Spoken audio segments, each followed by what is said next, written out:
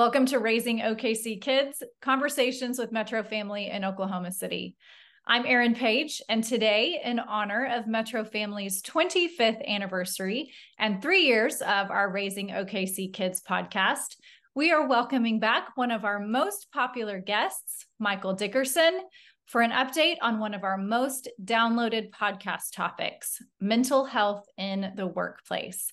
Welcome, Michael. Thanks for joining me. Thank you for having me, Erin. It's good to be here again. Well, I'm excited to get to hear from you today. And for our listeners, Michael is already a familiar face and voice for many of you. He's a frequent Metro Family contributor and first appeared on the podcast back in 2021. Michael is a mental health professional with 13 plus years of experience, including working at the Oklahoma Department of Mental Health and Substance Abuse Services for a decade, and serving on the Association of Training and Development Board.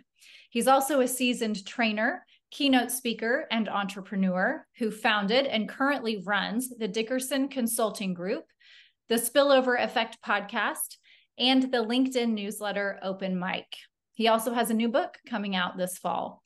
His ultimate mission is to help leaders create a culture of well-being so employees can uncover their strengths, find meaning, and flourish at work. Michael, I want to start today with one of my favorite topics you address.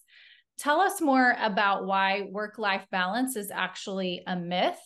And can you give us some examples from your own life about what it looks like instead to set healthy boundaries around work life and personal life?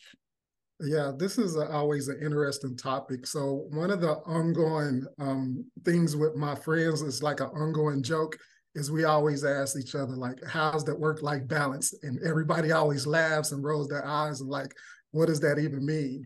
And so this idea around work-life balance, it actually is a good concept, right? We're thinking about how to really balance work and really balance family life, and what does that look like?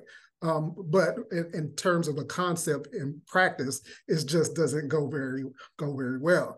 And so when we're thinking about this work-life balance, is what we really need to be thinking about is, I like to say, boundaries over balance. And so when we're thinking about work-life balance, thinking about what does that look like for me? Because really it looks different for everybody. And so what you really need to do is just implement boundaries. And so what that might look like for me is, in the morning, I work out from 7 to 8, and I don't take any emails. I don't have any phone calls. I don't even look at my phone. I put on my workout music and I put it in a locker. And like between that time of 7 to 8, I really focus on and being present of working out. That also means too, when I'm at home and I'm with my family, like I have boundaries around making sure that I'm present with my family. And that's going to look different for everyone. And so when we talk about work-life balance, it is a myth because it's really talking about how do we balance. And people just don't have really good balance, because some people work 10 to 12 days, some people work 6 days. So it's going to look different for everybody. But at the end of the day, I always think of, to try to get people to think about, just have boundaries over balance. And that's going to look different for everyone.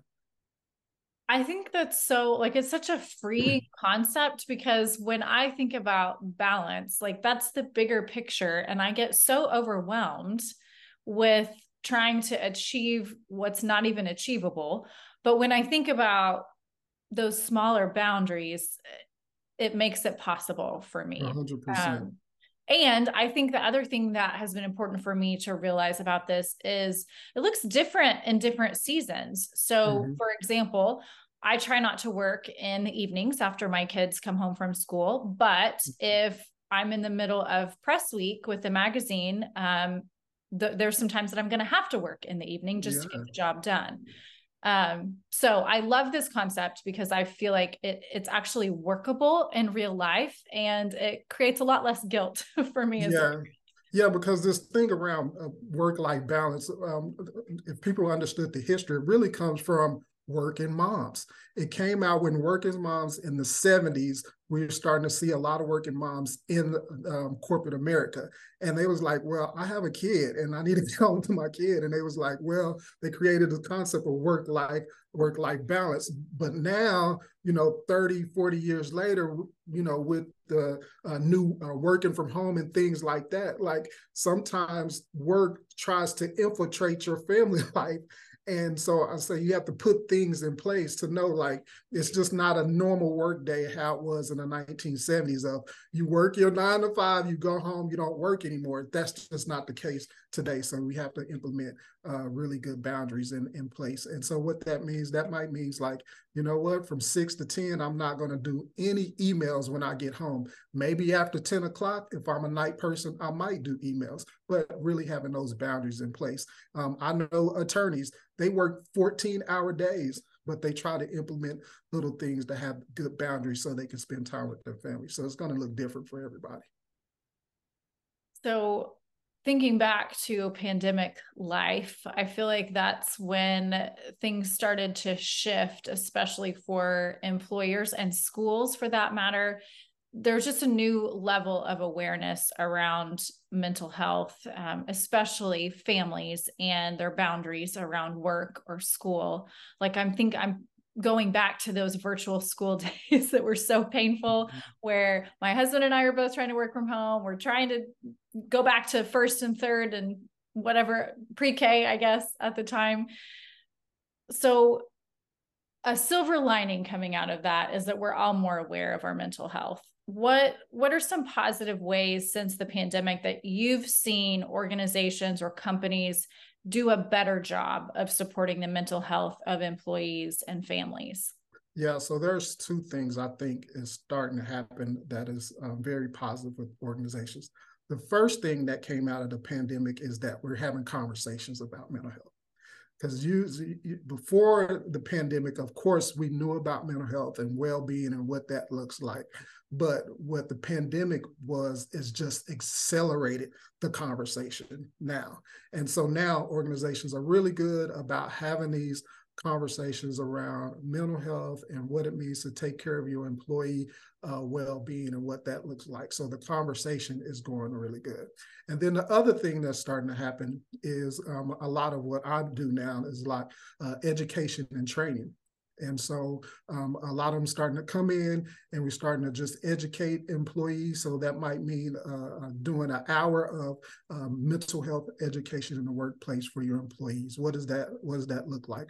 Or reducing stigma around mental health. How do we help with that? Or training managers around mental health because they have direct reports and how to identify any signs or symptoms of maybe whoever you are working with or who you manage might dealing with the mental health. So I think those two things are what we're starting to see now in terms of very positive aspects of what organizations are starting to do and really having these conversations and really doing more education and training around mental health in the workplace. So what happens next? What do you feel like employers in Oklahoma in particular need to continue to do to create more positive work environments? And what are some ways that employees could actually advocate for better boundaries? Yeah, so one of the things that I do around my consulting firm is, so I have a 5-point plan. And with this 5-point plan, we look at what type of things are you hitting on in terms of creating a better work environment around mental health in the workplace for your employees. So one of those things might be benefits. So we need to look at benefits, and we also need to look at customizing benefits to each employee. Now, I know everybody can't do that, but it's going to look different for each employee. You might have a single mom who needs help with childcare, and that might just help her work better within the workplace. So what are those benefits that you are offering? I'm a big proponent of mental health days and really having mental health days on top of your PTO and your sick leave. And so mental health days are really great and allowing people to say, you know what, I want to take a mental health day or mental health days to really deal with my mental health at the time. So I think that's really important. And then I think we need to really have more leadership buy-in, because the reality of it is, if we don't have a champion for mental health in the workplace, none of these things are not going to happen. So in the future, I'm starting to see more leaders starting to take on a champion role. So that might mean advocating for better benefits. That might mean that leader is saying, we're going to change our policies around flexible work because we know that enhances employees' mental health. So it's just it's changing in the future. I think if we start looking at those things, one of the big things with organizations is recruitment and talent development. So we have to look at how are we branding ourselves? Are we letting the Gen Zs? Because if I even get on my soapbox about the millennials and Gen Zs, they really prioritize mental health in the workplace. So are you branding yourself as an organization that we really prioritize mental health and well-being in the workplace? Because that's a great recruiting tool when you are going out and recruiting millennials and Gen Zs. So these things I'm starting to see, and these are the things that's going to happen in the future. Here's the reality, a quick statistic. By 2025, Gen Z and millennials are going to make up 65% of the global workforce. Wow. By 2030, Gen Zs and millennials are going to be 75% of the global workforce. So when you start thinking about mental health in the workplace and they prioritize that, like, that's a big recruiting tool. That's so great to know. I mean, that's really going to drive a lot of businesses and organizations to have to make some changes if they want to be able to recruit well. 100%. So this time of year is inevitably stressful for many families. At least it is for my family, as we were just discussing. Mm-hmm. Kids go back to school, everybody's schedules change. What advice can you share for parents to make sure they're caring for their own mental health and the mental health of their kids during this season? Yeah. So, you know, the old saying where when you're on a plane and something happens and you need to put on your mask before you put on anybody else's mask. But what tends to happen with parents, and it's just a natural inclination because I'm a parent, we like, oh, if the plane is going down, put the mask on the kid, right? So our inclination is to put the mask on the kid. But the reality of it is, and we just need to go back to the old saying, you really have to put the mask on yourself first, right? You really got to do really good self-care and taking care of your mental health first, because if you're not taking care of yourself, you can't be present and there for your children. That's just the reality.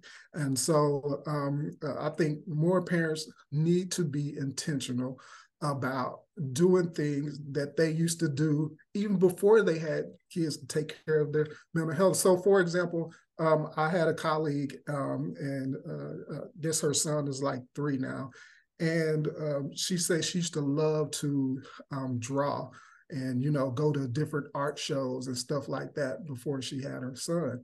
And I was just having a conversation. I was like, that's something you need to get back to, because if it really, you know, gives you energy and makes you feel alive again, like, go do those things and just be intentional about the reality of it. Your kid's going to be there. Hopefully you have a great support system.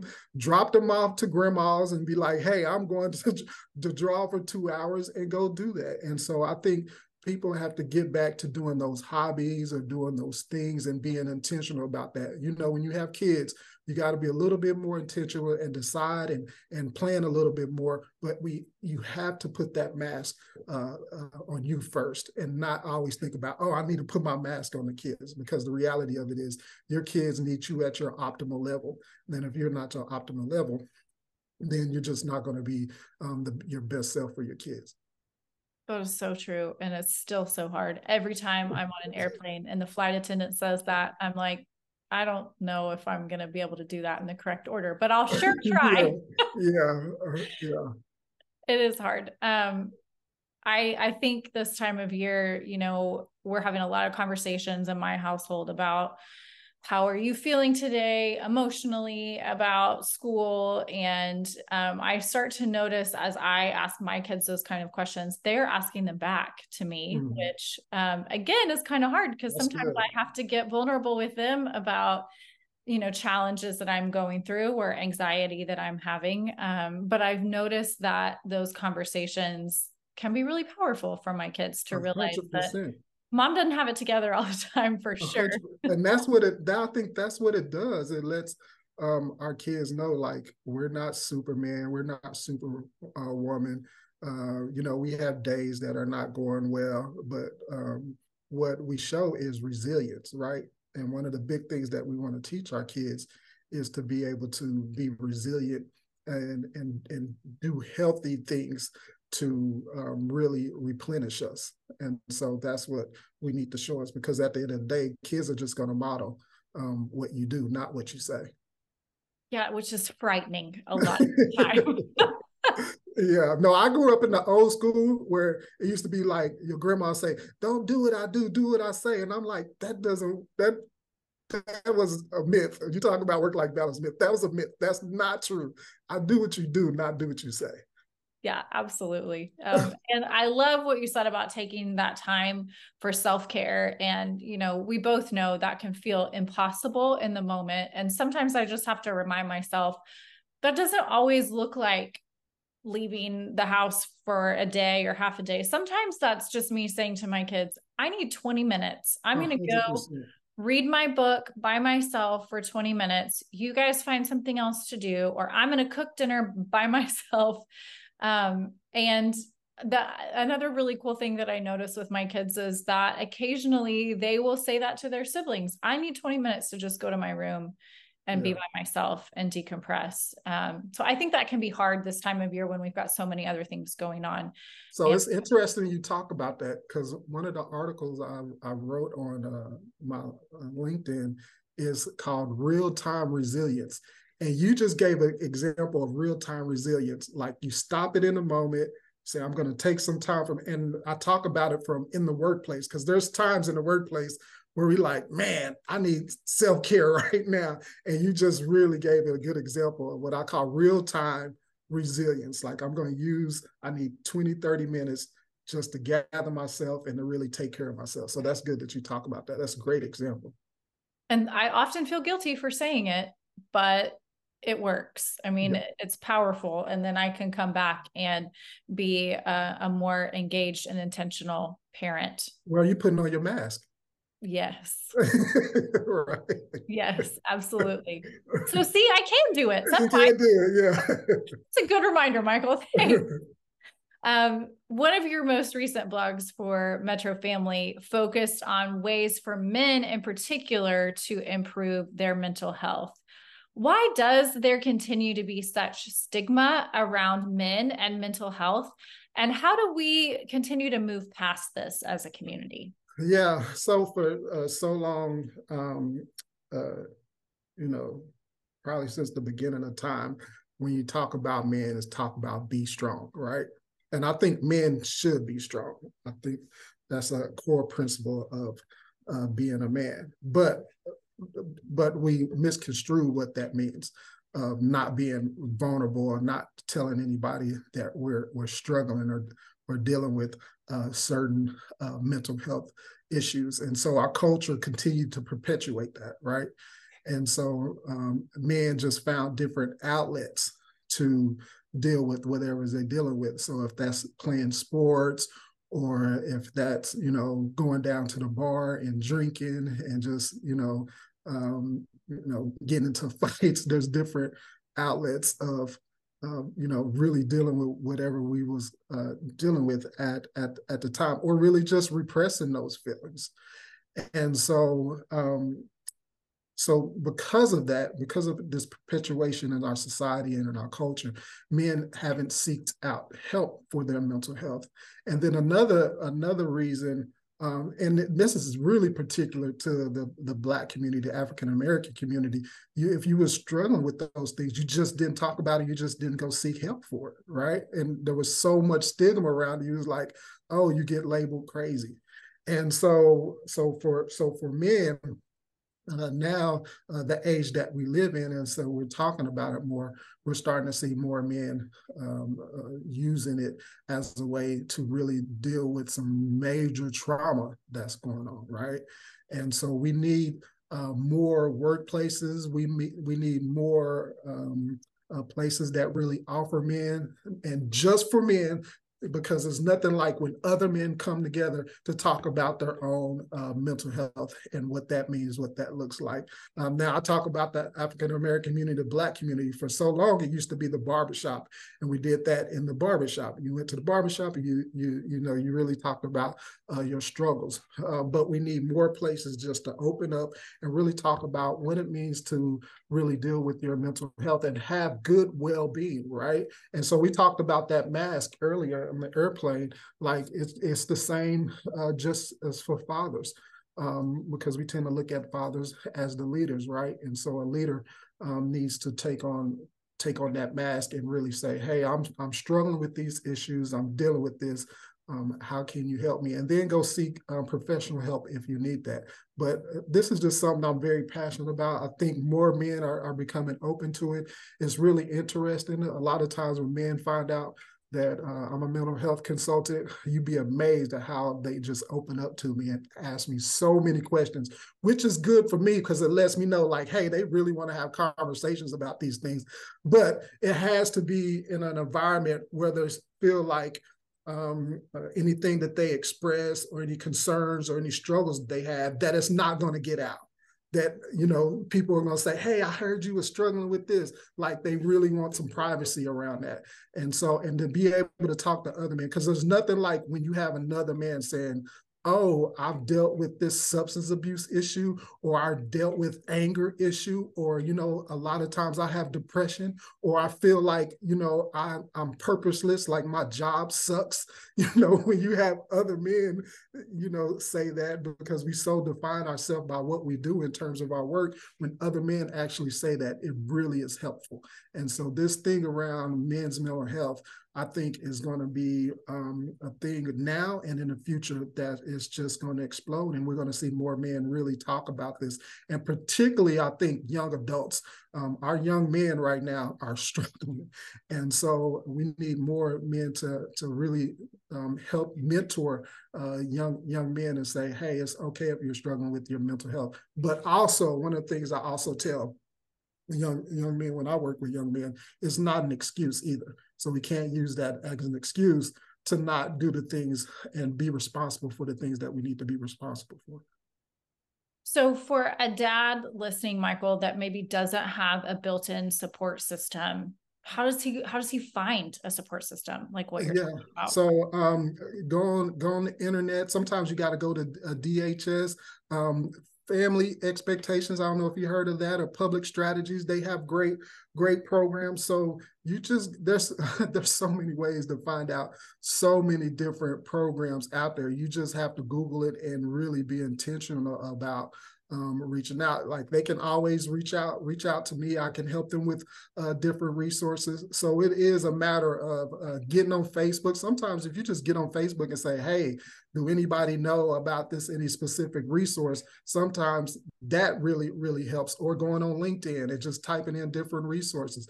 Going to the Oklahoma Department of Mental Health and Substance Abuse website. They got a plethora of resources. You can go to Mental Health Association of America. It's a national program. They got a plethora of different things that you can look at. And so it's just a matter of just Googling, putting mental health or men's mental health, and you can see different type of resources that's out there. That's so helpful. And I will add, as a mom raising two boys, we have had some interesting conversations in our household about mental health and feelings. And I'm going to call out my husband, Jordan, who there was a conversation. I've told this story on the podcast before, but we were having a conversation with our middle son about just some big feelings he was having. And he said, well, but dad doesn't have any feelings. Mm-hmm. So that kind of stopped us in our tracks and really encouraged my husband to share with our kids more about just everyday feelings he was having or things going on in his life. And that's made just those little conversations at the dinner table have made a huge difference in our household. And, really showed me, my kids say, mom has way too many feelings and dad has no feelings. That's our joke in our household, that our kids need to hear from both of their parents about 100%. mental health and how we're taking care of ourselves. And they need to see that we're both making the effort in our daily lives. Yeah. And one of the things I think is important, especially like somebody like your boys or young men that I'm talking to, is it doesn't, what I mean, because I don't want to misconstrue mental health in terms of sharing your feelings. Because one of the things that happens with men, you like share your feelings, and guys go, what do you mean share your feelings, and be vulnerable? But what I usually try to tell guys, it doesn't mean you need to spill your guts to everybody, right? So one of the things for your boys, it might mean like, you know what, for your sons, like, I had a rough day, so I can share that with mom and dad, right? Because they're there to protect me, but it doesn't mean I need to run down the street and share it with everybody else, because maybe they're not going to be as protective of your feelings. And so one of the things I try to, communicate and articulate to people, that doesn't mean being vulnerable is like, I got to go spill my guts and spill my feelings to everybody. You're going to spill those feelings and share those feelings with people you trust, who you know are going to protect you, who you know have your best interests at heart. And I think that's really important when you share to men, because if you just tell men like, yeah, just, gun ho and share your feelings. But no, we need to make sure that the people we're sharing our feelings is that we trust, like somebody like your boys, like, mom and dad is going to do the best, protect your feelings, and they're going to validate those feelings. Some people you share your feelings to, they're not going to validate your feelings. They're going to be like, oh, just get over it. No big deal. And we want to share those people like we can trust and know that's going to empower us and say, that's great. Thanks for sharing. I like when you talked about mentors, and we talk in our household a lot about just what you're saying, like who is somebody at school that is safe, that you feel comfortable talking to. Like if you're having a hard time, who can you go find at school, whether it's a teacher or a friend, or who were the other people in your life who, if you felt like you couldn't talk to mom or dad about something that was going on, who else could you talk to, so that they kind of have those built-in supports, even beyond my husband and me. Mm-hmm. That's good. As we close out today, Michael, I want to hear all about the inspiration for your new book that's coming out and how you hope this book will inspire others. Yeah, so my new book is called Struggle Well at Work, Positive Mental Health Strategies for a Flourishing Workplace. And so one of the reasons that I did this book is, so a lot of times when we talk about mental health in the workplace, it usually comes from the perspective of really dive into mental illness and what depression and anxiety, because that is the two most common mental illnesses that you see in terms of the workplaces. But as I did more research, what I start to come across is this term called languishing. And so my background, of course, is in mental health, being a social worker, but I also had the chance to really study what they call positive psychology. And positive psychology is what is looking at what is right with people and how can we help people flourish in work and in life. And so out of this positive psychology and out of looking at mental health, this term languishing came up. And so I was talking to a friend one day, and he was telling me, man, I just feel stuck. I just feel a void at work. I just feel, I have no purpose at work. And it hit me. I was like, oh, this guy is what the term called languishing means. And we call it the middle child. It's the middle child between flourishing and not dealing with the mental illness. These are individuals just who I say are neutral.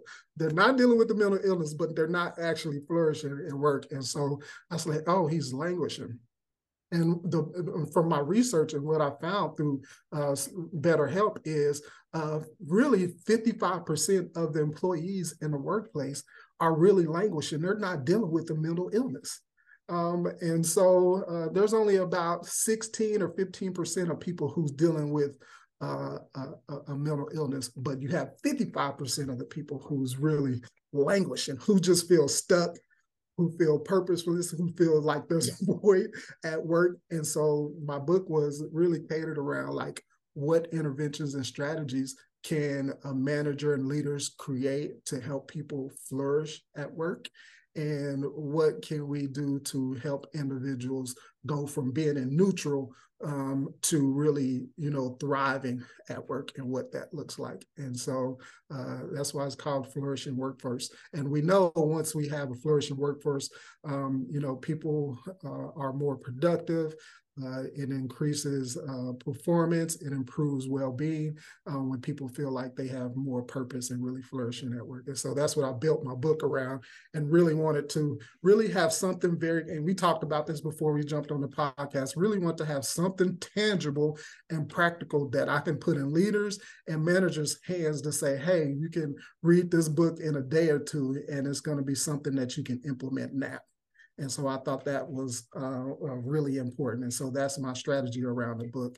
As I was telling you earlier, something short, to the point, and people can utilize right now. Man, that I had the opportunity to get a little sneak peek, and that section about languishing just hit me in the gut. I mean, I remember times when that is how I have felt at work or as a parent in life. And I love always, Michael, your positive focus on moving people toward being able to flourish, whether it's at work or your work-life boundaries.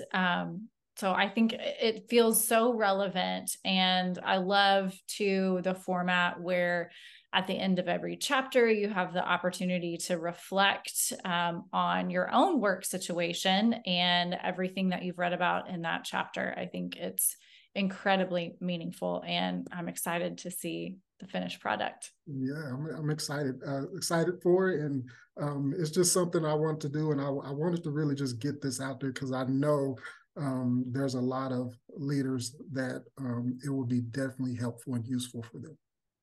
And parents. I mean, every piece of content that you've created for Metro Family, the podcast that you've been on, there's a reason why you're like our most downloaded podcast guest, because your words are just so impactful and so helpful. I always feel like I've gotten my own mini therapy session. So thank you so much, Michael, for being here and for all you've done for Metro Family. Yeah, thank you for having me.